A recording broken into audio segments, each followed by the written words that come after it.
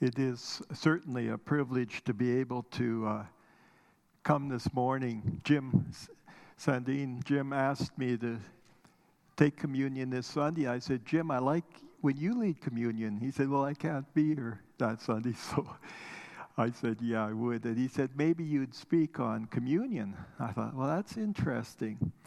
I'm not sure. I'm sure I have. I've spoken on the passages, but I'm not sure I ever just spoke on communion. So what I want to do this morning is go through just some it might be very basic to you. You may have known this for a long time, but just to look at communion through the scriptures, why we do it, the background of communion, some of the pictures that Christ used to speak to his disciples. As we read as Dick read, the disciples were lost after the crucifixion. They had hoped for so much and felt like it was not could never happen. And they were disheartened. They were weak. And Christ joined them, but they didn't recognize him. Their eyes were closed to him. And as he walked with them, he just shared from the scriptures. I'm sure some of the things of the background of communion he shared with them, so they could see and understand. And but they still didn't recognize him until they talked him into coming in and eating with them. He was going to go on and leave them. And as they sat down to eat together, he took the initiative to break the bread for them and to share the cup. And suddenly their eyes were open, Scripture says. Isn't that a beautiful passage?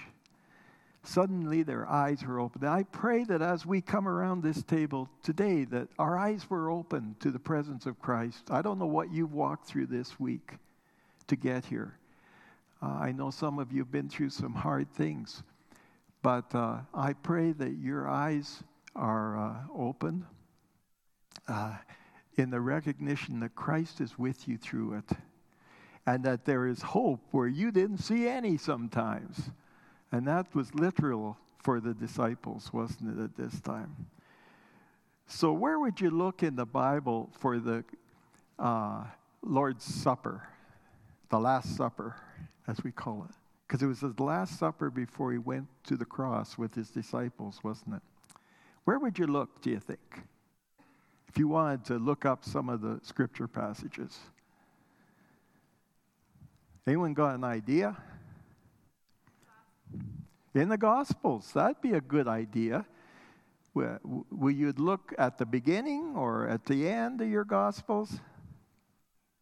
Towards the end of your Gospel, wouldn't you? Towards the crucifixion story.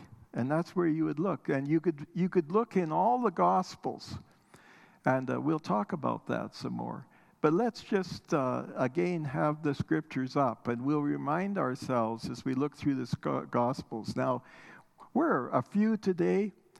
It's Canada Day weekend. It's Stampede in Ponoka, and a lot of our people have been serving since 5 o'clock. I know some of them were up to help with the breakfast and things. Praise God. And the Cowboy Church has probably almost closed now. Praise God for that witness too.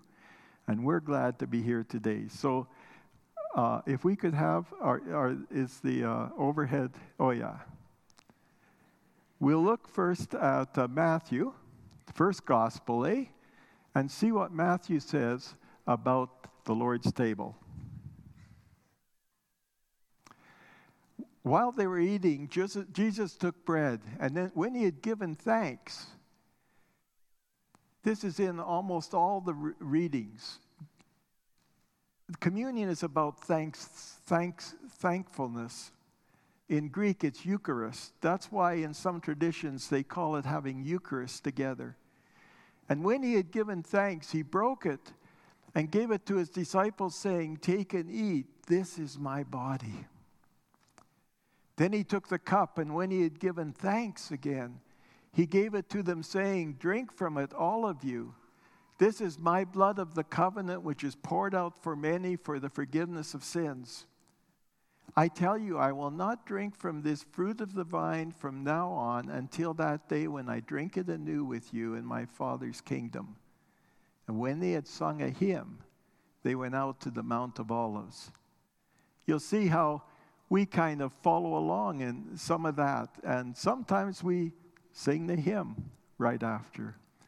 I want to thank the music team this morning. Again, your selection, the Holy Spirit was working. You almost preached the whole message in those songs you chose. And we sang them together. And let's look at Mark. Each of the Gospels has their own perspective and mostly the same, but there's some interesting differences. While they were eating, Jesus took bread, and when he had given thanks, he broke it and gave it to his disciples, saying, "Take it, this is my body." Then he took a cup, and when he had given thanks, he gave it to them, and they all drank from it. "This is my blood of the covenant, which is poured out for many," he said to them. "Truly I tell you, I will not drink again from the fruit of the vine until that day when I drink it anew in the kingdom of God." And when they had sung a hymn, they went out to the Mount of Olives. And let's look at Luke 2. Luke's a little different. And we'll talk about that later. When the hour came, Jesus and his apostles reclined at the table, and he said to them, "I have eagerly desired to eat this Passover with you before I suffer. For I tell you, I will not eat it again until it finds fulfillment in the kingdom of God." After taking the cup, he gave thanks and said, "Take this and divide it among you. For I tell you, I will not drink again from the fruit of the vine until the kingdom of God comes." And the next slide. And he took bread and gave thanks and broke it and gave it to them, saying, "This is my body given for you. Do this in remembrance of me." In the same way, after the supper, he took the cup, saying, "This cup is the new covenant in my blood, which is poured out for you." It's interesting, we have different cups mentioned in Luke, whereas Matthew and Mark had only told us the one cup after the supper. We'll come back to that again later. Now, you'll search at the end of John's Gospel, and you'll struggle to find the communion as we have it in the other Gospels, and we wonder about that. We think it's probably because John knew what the other Gospels had already written, and he didn't necessarily repeat it. But he did give us something that is really quite interesting. And he does mention in John 6, which we'll see later, almost exactly the same information about the bread as we read before. But he does give us something that's an addition that the others didn't remember to tell us. It was just before Passover festival. Jesus knew that the hour had come for him to leave the world and to go to the Father. Having loved his own who were in the world, he loved them to the end. The evening meal was in progress, and the devil had already prompted Judas, the son of Simon Iscariot, to betray Jesus. I didn't include it, but this is almost mentioned in all the other gospel accounts too, before the actual Lord's table, that at this meal there was both elements all the time. And there was the element of betrayal as well as the element of confusion. The affirmation really came only later, as we read in the Emmaus Road. Jesus knew that the Father had put all things under his power and that he had come from God and was returning to God.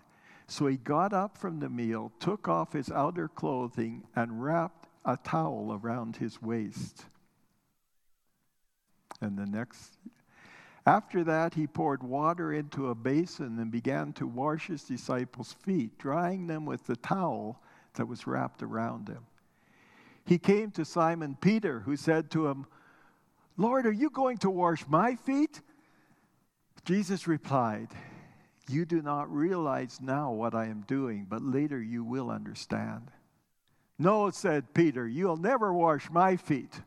Jesus answered, "Unless I wash you, you have no part with me."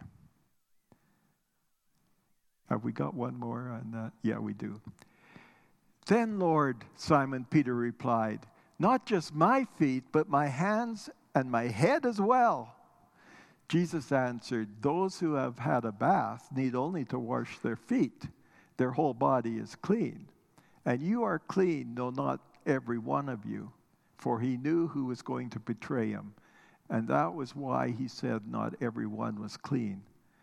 When he had finished washing their feet, he put on his clothes and returned to his place. "Do you understand what I've done for you?" he asked them. And the next one. "You call me teacher and Lord, and rightly so, for that is what I am. Now that I, your Lord and teacher, have washed your feet, you also should wash one another's feet. I have set you an example that you should do as I've done for you. Very truly I tell you, no servant is greater than his master, nor is a messenger greater than the one who sent him. Now that you know these things, you will be blessed if you do them." And the next slide, too. Later on in that same passage, he says, "A new command I give you. Love one another as I have loved you, so you must love one another. By this, everyone will know that you are my disciples, if you love one another." So the communion is a time of renewing our love for the Lord, but also our love for each other. And we'll look at that some more. Have any of you ever been at a foot washing? Have you ever experienced that or washed someone's feet in this ritual way? Some of you have? Yes. Good. We hardly do it anymore, but it wouldn't hurt us to wash each other's feet. Oh, it would be a big deal for our normal church service, wouldn't it? Today wouldn't be too hard because not too many of us, but when it was a big deal. But Sharon and I, one of the biggest blessings of our time in India, when we were able to go and encourage pastors and wives there with workshops and things, only one time were we able to meet outside of the hospital compound with the SOAR group, because they were in Orissa, and it was the government of India does not like missionaries coming to the tribal people, and the SOARs were Hill tribal people, and so when we did meet with their pastors, we would meet only in the hospital compound, a hospital that years ago we helped establish, but now is all in the hands of the Indian doctors and administrators. In fact, the administrator who was at the hospital in Sarango when we were there is coming to speak to us in August. We're the only church that get him, CP Raju, and he's coming partly because he's got a daughter in Prince George who is getting quite serious, I think, with the boy, and they're coming to check this boy out. The daughter came over and has done her dental hygiene and is working in Prince George, and so it's an exciting time, and they're all going to come through, and we get him. We're the only church, so it'll be the first Sunday in August. So, and he'll be able to report because he's now the coordinator of CBM in India, sharing way work. So it'll be a real special Sunday. So we're looking forward to that. But to get back to my story about foot washing, this year, a few years before we quit going, we were able to meet with the SOAR people themselves. And they had a service that began with communion on the hillside, just outdoors. And they'd been coming all night, some of them, to gather. There were thousands there on the hillside. I'm sorry, I'm getting old. But it was one of the most special times we had with the brothers and sisters in India.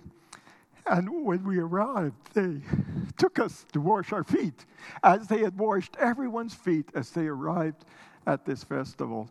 And it is a heartwarming thing. It is a heartwarming thing to have your feet washed, especially in a hot climate. Even though we had come from the luxury of showers and things, we still had sandals on, and it is a special symbol of our servant Lord and his call to us. So it's a part of the communion service, and whenever we come together in communion, we should, even if we don't do it, we should think about it. We should think about the service that the Lord has made and done for us.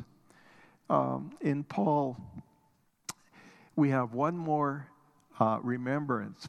Paul remembers communion. This is the one that we are most familiar with in 1 Corinthians chapter 11. I think here it is. In the following directives, now Paul gives us a little more. I've included a little bit more what Paul says because it's some things we need to think about. In the following directives, I have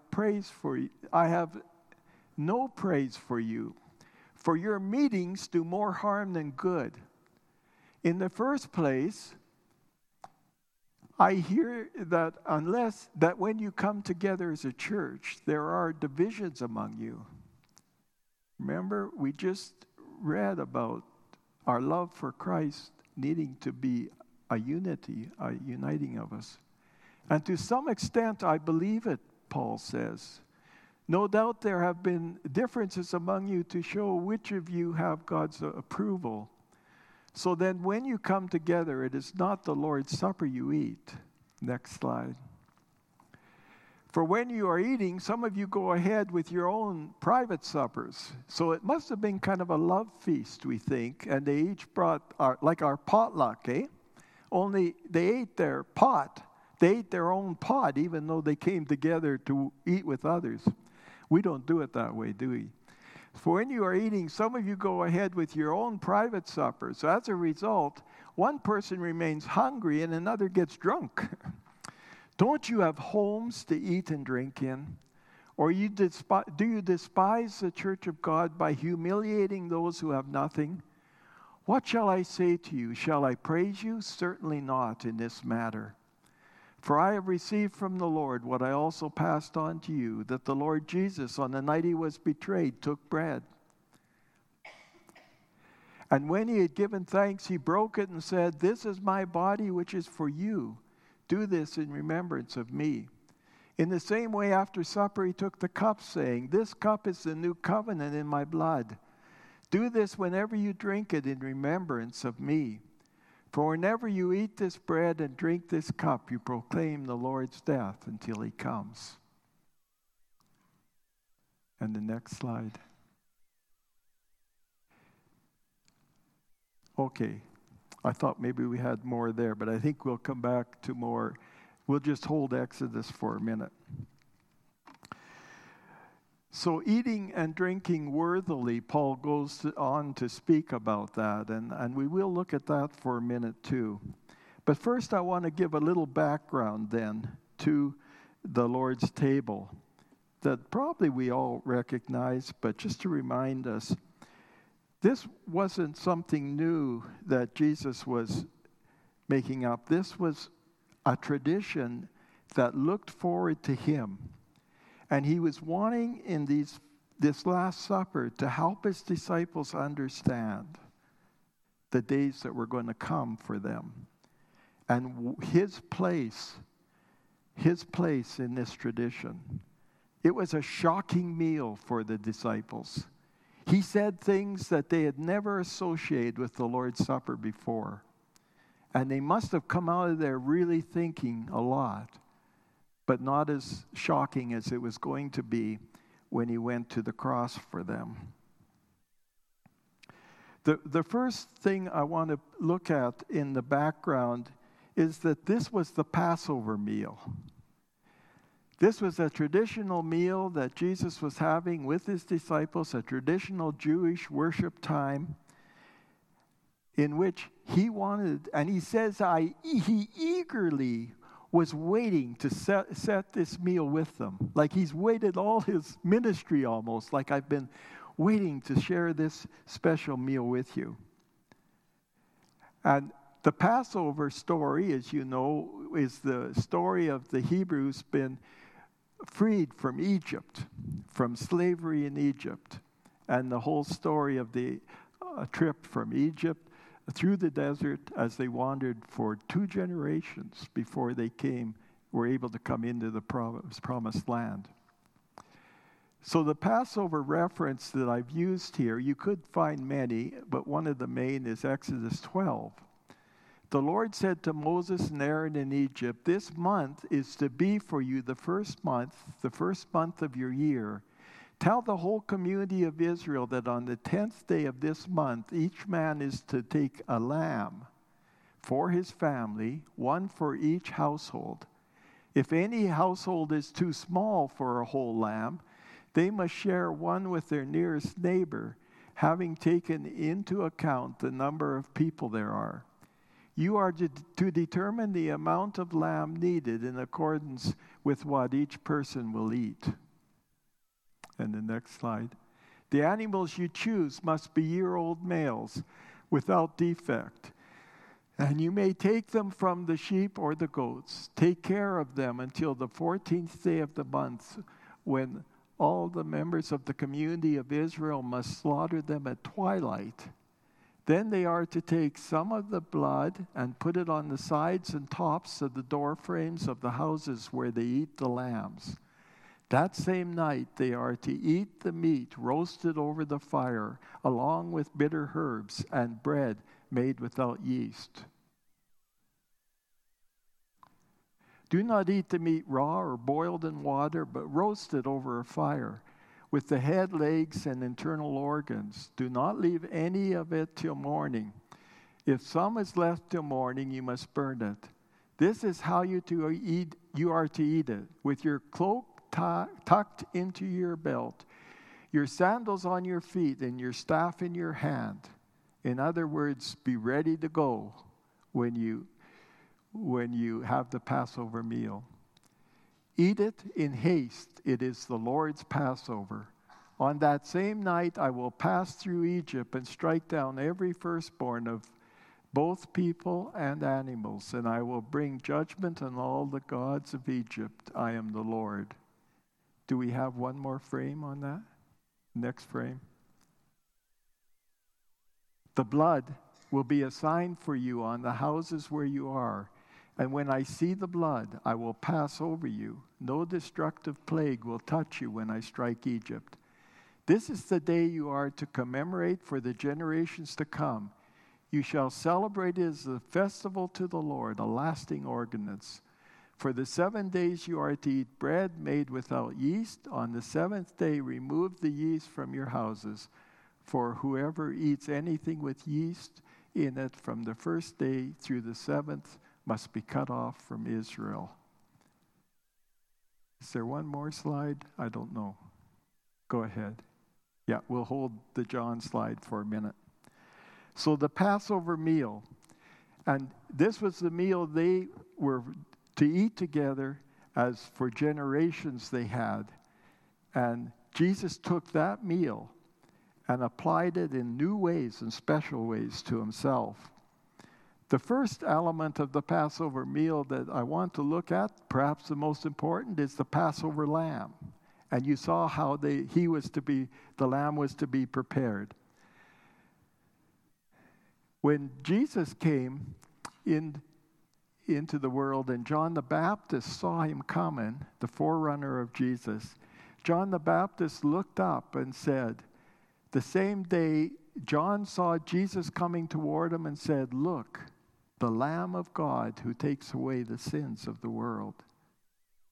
So Jesus is that Lamb of God very early in Scripture. He fulfills that hope that they've been looked together all these years before in the Passover meal.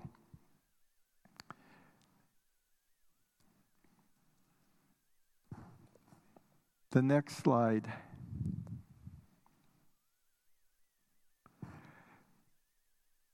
Paul has to speak to the Corinthians some more because they were kind of like us and they didn't always get it right. He says, your boasting is not good. He's talking about eating food that is served to idols here in 1 Corinthians 5. And he says, your boasting is not good. Don't you know that a little yeast leavens the whole batch? Get rid of the old yeast so that you may be a new unleavened batch as you really are. For Christ, our Passover lamb, has been sacrificed. Therefore, let us keep the festival, not with the old bread, leavened with malice and wickedness, but with the unleavened bread of sincerity and truth. One part that we sometimes skip over nowadays in the Lord's table is coming in preparation. And it's so interesting that the preparation is not all our good works we've done, although we do them to the Lord. But that isn't what gets us to the meal. The preparation is a contrite heart. A heart that seeks sincerity and truth before God and before our fellow man. And Paul goes on to speak about that some more in 1 Corinthians 11. The next slide, I think, will bring that up. So then, whoever eats the bread or drinks the cup of the Lord in an unworthy manner will be guilty of sinning against the body and blood of the Lord. Everyone ought to examine themselves before they eat of the bread and drink from the cup. For those who eat and drink without discerning the body of Christ eat and drink judgment on themselves. Is there another slide? Keep going. For that is why many among you are weak and sick, and a number of you have fallen asleep.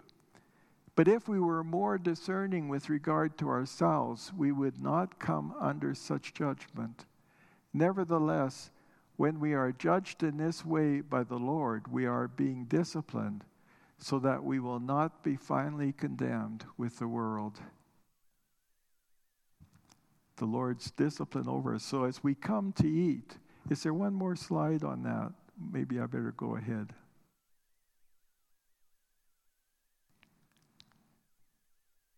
Yeah, we'll just hold this slide for a minute. But when we come together to eat, we often have a time of reflection, and I didn't do that today. But it is good to have a time of reflection and recognize the ways in which we have perhaps dishonored the Lord in our attitudes or our actions before we come. For when we come to this table, we come recognizing that we don't know it all and that we don't have it all together. But we come with a heart that is contrite and open to God to heal and to give us grace and to touch us and raise us anew. And this table then is not really about us, but we need to be aware of our need of Him. The table is about Him and what He's done for us. Thank you, Lord.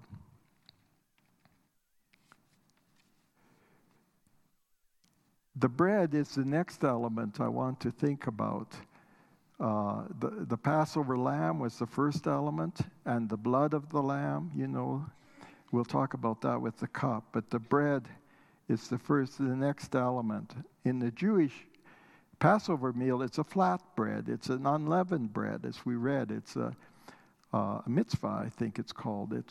It's maybe some of you have had it. It's kind of a cracker. They did that because they had to be ready to go, and they didn't necessarily have time for the bread to rise. So the Lord told them to use the unleavened. It's a symbol of being ready to go and serve our Lord. And after years, our tradition has passed that we've used bread that is more common to us. And nowadays, we often use, and I think our bread, I should have said this morning, was gluten-free, but I should have announced that. Sorry. We do that now for people here too. As we eat in our whole meals, they are little captions of the Lord's table. We should eat in thanks. When we break bread, we should be reminded of the Lord. It's not just a church on Sunday. We have an opportunity to give thanks each time we come to the table in our homes, too. But Jesus took up the bread, the scriptures told us, and broke it, and he said to the disciples, "This is my body." Now, was this part of the Passover celebration? Was this what they were expecting? No. This doesn't fit in the Passover meal. This was totally new to them, and it must have shocked them deeply. And it must have helped them later when they realized, as he went to the cross for them, this is my body that is given for you. Jesus made this beautiful picture right before them to help them come to faith later when they were able to accept it and realize what he was saying. This is my body has been disputed among denominations for years. What is meant by that? And some of you may come from a Catholic background where it was thought that it was transubstantiation, where the body actually becomes the blood and the bread actually becomes the body, and the blood of Christ. Our tradition has not taken it that way. That tradition would say that it remains the appearance of wine and bread, but it actually becomes. Our tradition would say that Jesus is using here more of a symbol, but not just a mere symbol. And I want us to think about that for a moment.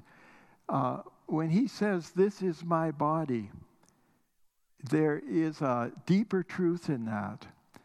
When we look at John's Gospel especially gives us a number of the I am statements of Jesus. And I think that's the best way to look at this phrase. Jesus gives us his I am statements. I think the next slide.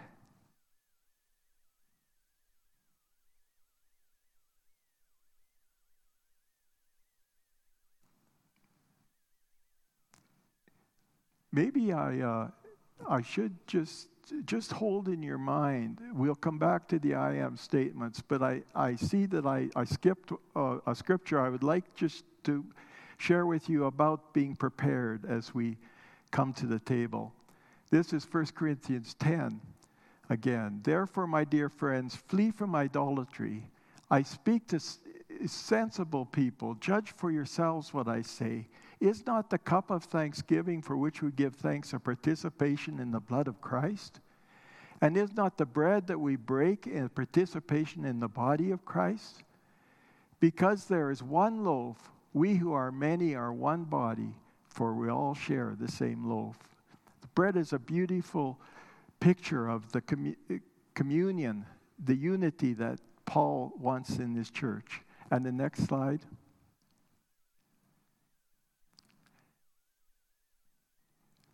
Coming back to Jesus' I am statements in the Gospel of John, one of the ones we probably know the best is John 14:6. Jesus answered, "I am the way and the truth and the life. No one comes to the Father except through me." Jesus is the way. He is the truth. He is the life. He could say that. Just like I am the bread. This bread is my body. I am the life. And again, we have many of the I am statements of John, but we'll just look at another one. When Jesus spake again to the people, he said, "I am the light of the world.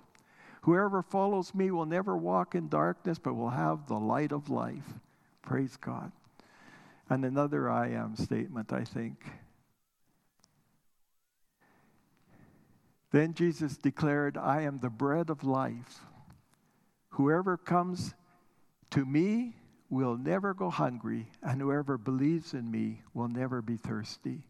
He's the living water. He's the bread of life. He does become these things. It's not just a mere symbol, but he is these things for us. Yet it is bread and cup. You explain it to me. But the church has thought about that for many, many, many times. So I want to speak a few moments on the cup. We've been looking at the cup all the way along. We noticed that in the cup, of course, was wine. They would serve sometimes wine with some water with it. We use grape juice just to honor those who struggle with alcoholism so that we don't give them a hard time. Same as we, with our bread, try to use gluten-free bread. But your tradition might be a little different, but this is the tradition we've had for many years.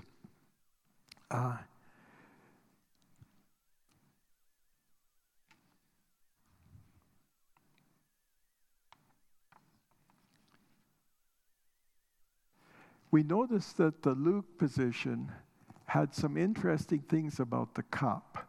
So let's go to the next slide.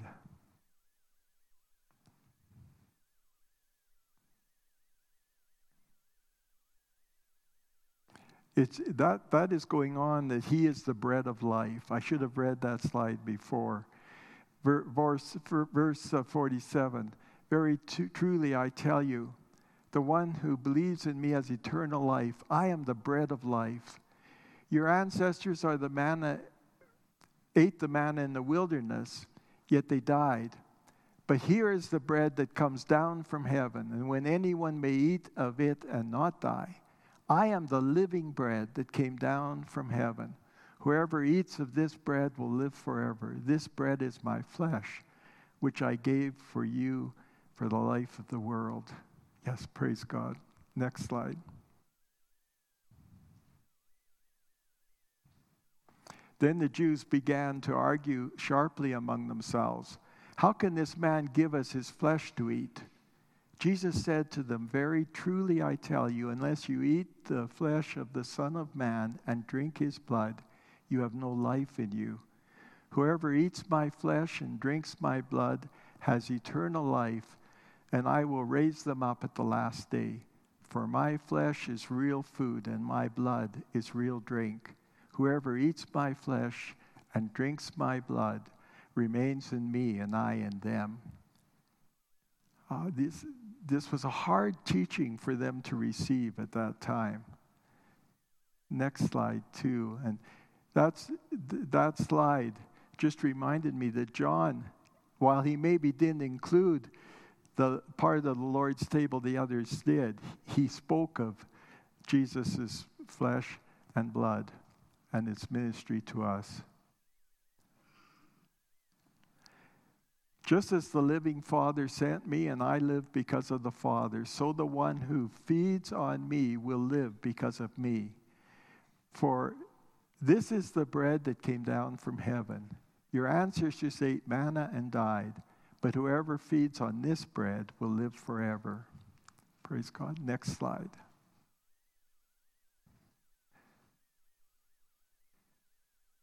Now, we come here to Luke, and I said Luke had some interesting things about the cup, didn't it? Remember, he said to them in verse 35, is it? My glasses with all these lights. Anyways, he said to them, I have eagerly desired to eat this Passover before you I suffer, for I tell you, I will not eat it again in the kingdom until it finds fulfillment in the kingdom of God. After taking the cup, he said thanks and said, take this and divide it among you, for I tell you, I will not drink again from the fruit of the vine until the kingdom of God comes. And then next slide.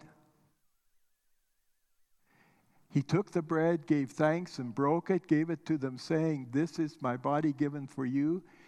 Do this in remembrance of me. In the same way, after supper, he took the cup. I thought we just had the cup. Here we got another cup, haven't we? Saying, this cup is the new covenant in my blood, which is poured out for you, just as the other versions had it. What Luke is doing here is Luke is including more of the meal together than the others did. And in the Jewish Passover meal, there were actually 4 cups. It would depended on some traditions, but they all had special meaning. And as they shared these cups at different parts of the meal, they would be reminded. And Jesus used these cups to remind the disciples who he was and what he was going to do. So the next slide.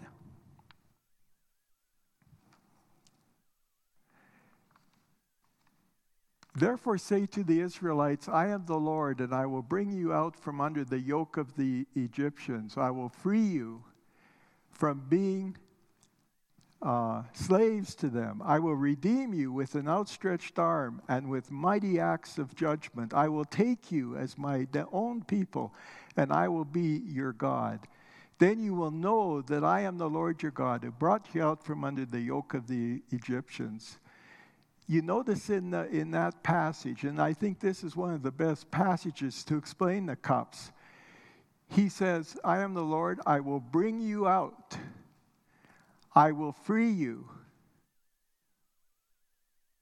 I will take you as my own people. I missed one when I went through that. I will bring you out, I will deliver you. I will redeem you, I will take you. I will bring you out, the cup of rescue. I will deliver you, the cup of deliverance.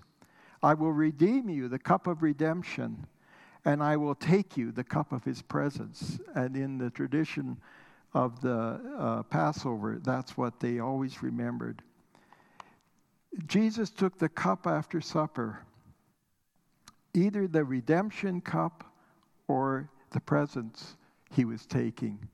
We're not sure about that, but they both fit so well. He took that cup after supper. That was an important description. He was telling the disciples that the redemption came through him, his presence with them, in a way that they could not understand at that time, because they were looking for another totally different redemption. They didn't understand what Christ was doing.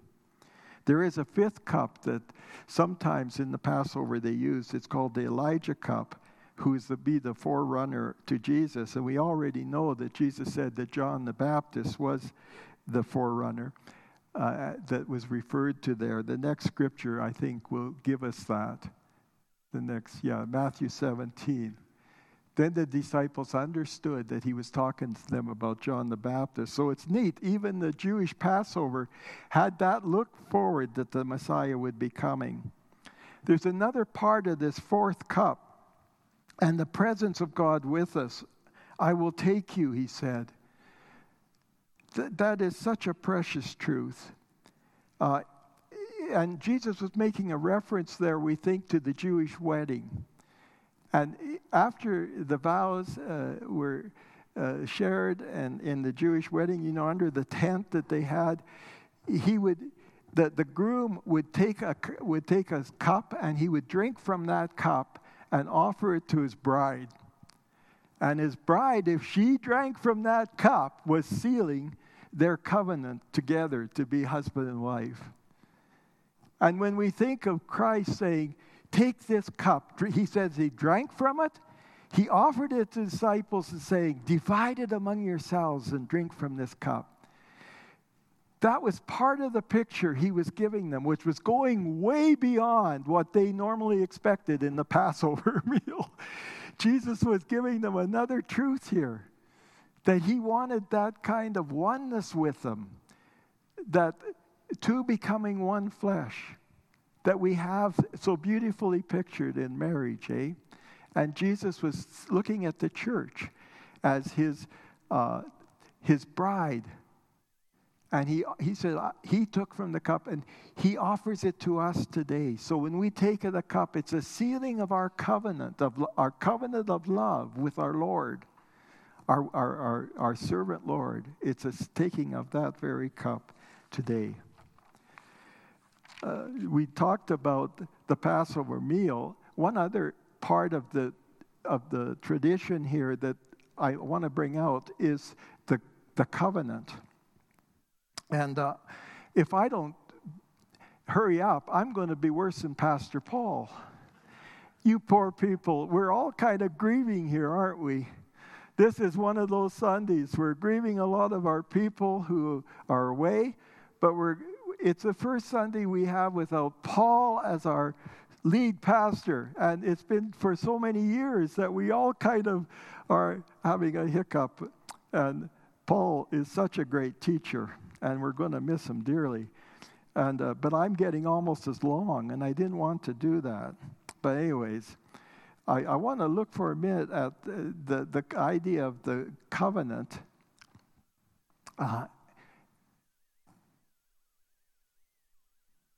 If we go to the next slide. He took the cup, and when he had given thanks, he gave it to them, saying, "Drink from it, all of you. This is my blood of the covenant, which is poured out for many for the forgiveness of sins." And the next slide. In the same way, in Luke, after supper, he took the cup, saying, "This cup is the new covenant." This time we have a little different, a little more explained. "This cup is the new covenant in my blood, which is poured out for you." In the Old Testament, there's only two places where blood and covenant come together that Jesus was drawing on. And we'll go to the next slide. In Exodus 24:8, we have, Moses took the cup, sprinkled it on the people, and said, "This is the blood of the covenant that the Lord has made with you in accordance with these words." So this was part of the sacrificial system and the sprinkling of blood on the people. And that's part of the reference Jesus is making there. And then in Zechariah chapter 9, the next slide. "Rejoice greatly, daughter of Zion. Shout, daughter of Jerusalem. See, your king comes to you, righteous and victorious, lowly and riding on a donkey, on a colt, the foal of a donkey." All of this is so pregnant in describing Jesus, isn't it? But written hundreds of years before. "I will take away the chariots from Ephraim and the war horses from Jerusalem, and the battle bow will be broken. This one will proclaim peace to the nations. His rule will extend from sea to sea and from the river to the ends of the earth." Yes, the one who will come. Again, the reference of to blood and covenant coming together. And we now realize that new covenant that Jesus was saying he's inaugurating in his blood. And just as the old covenant of sacrifice, now we have the new covenant in Christ's blood. This new covenant is a wonderful hope that we have. Next slide. Well, I did. I missed this. In Zechariah, "As for you, because of the blood of my covenant with you," see blood and covenant together again, "I will free your prisoners from the waterless pit." Praise God. And the two prisoners from the waterless pit in the Old Testament, who's the reference to? Anyone got an idea? Well, we're in a hurry. Jeremiah and who's the other one? I stumped myself. Pardon? Joseph, right? He got thrown in the waterless pit too, didn't he? So those two are in there. Good going. Yeah, thank you. But the new covenant, Jeremiah 31, such beautiful passage, one of my favorite passages, the next covenant.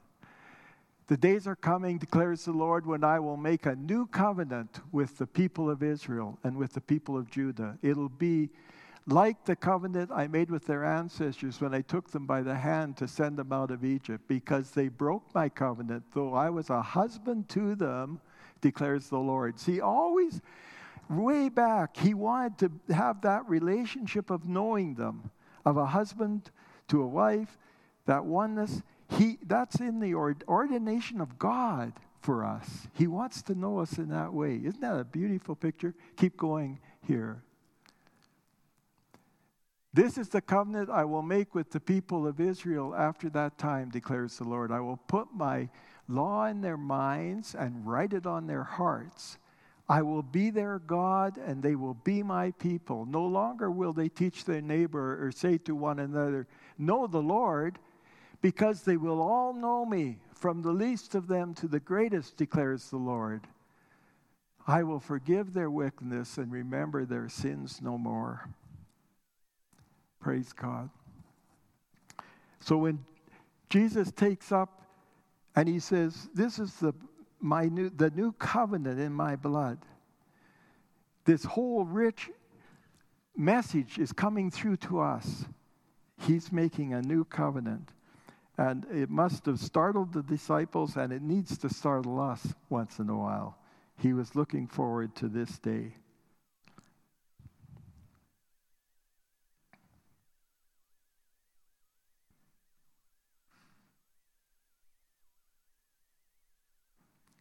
The third I wanted to talk about was the Father's kingdom.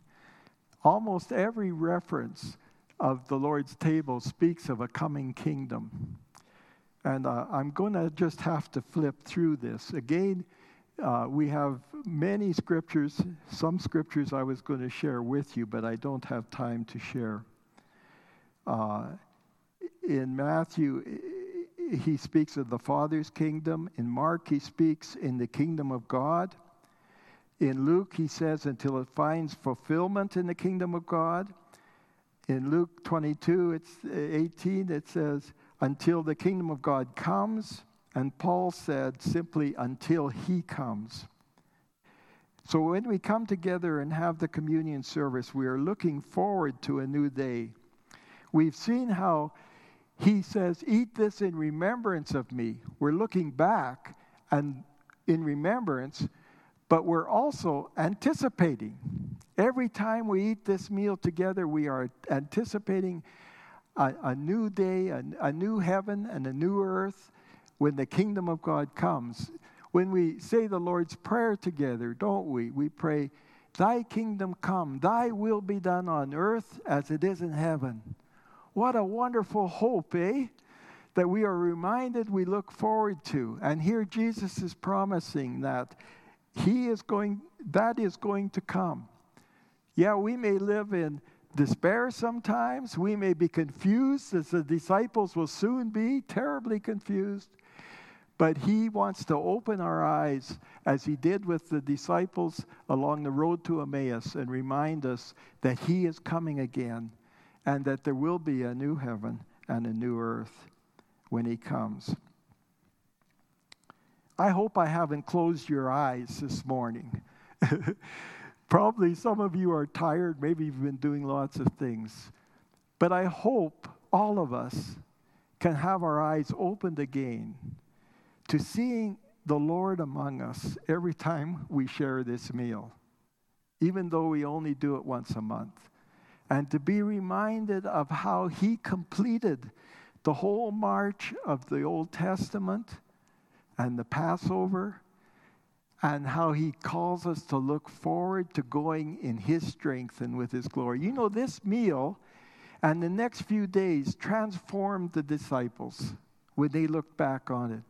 Literally, I love that phrase in the Emmaus Road. They had their eyes opened. They could see Jesus among them. This transformed them. They went from this meal, from this experience, after the resurrection of Christ and remembering what he was teaching them, and they found in his Spirit a new power to take the message unto the ends of the earth. And it's still going today when we gather together. We are part of that. We are part of that, serving our servant Lord to take his message to the world, a world who needs to know his forgiveness and his hope in our lives just as much as any world does.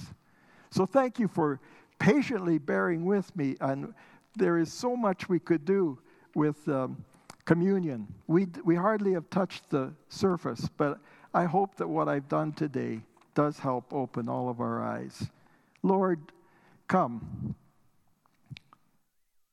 Come anew to all of us.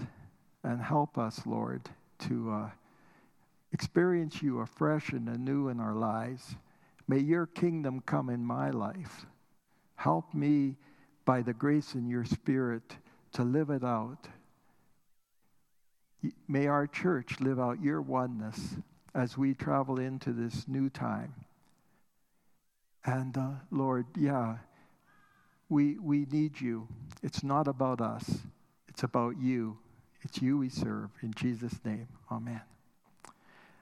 I think we have one more hymn to sing. As they sang a hymn and went out, let's sing the hymn and we'll go out.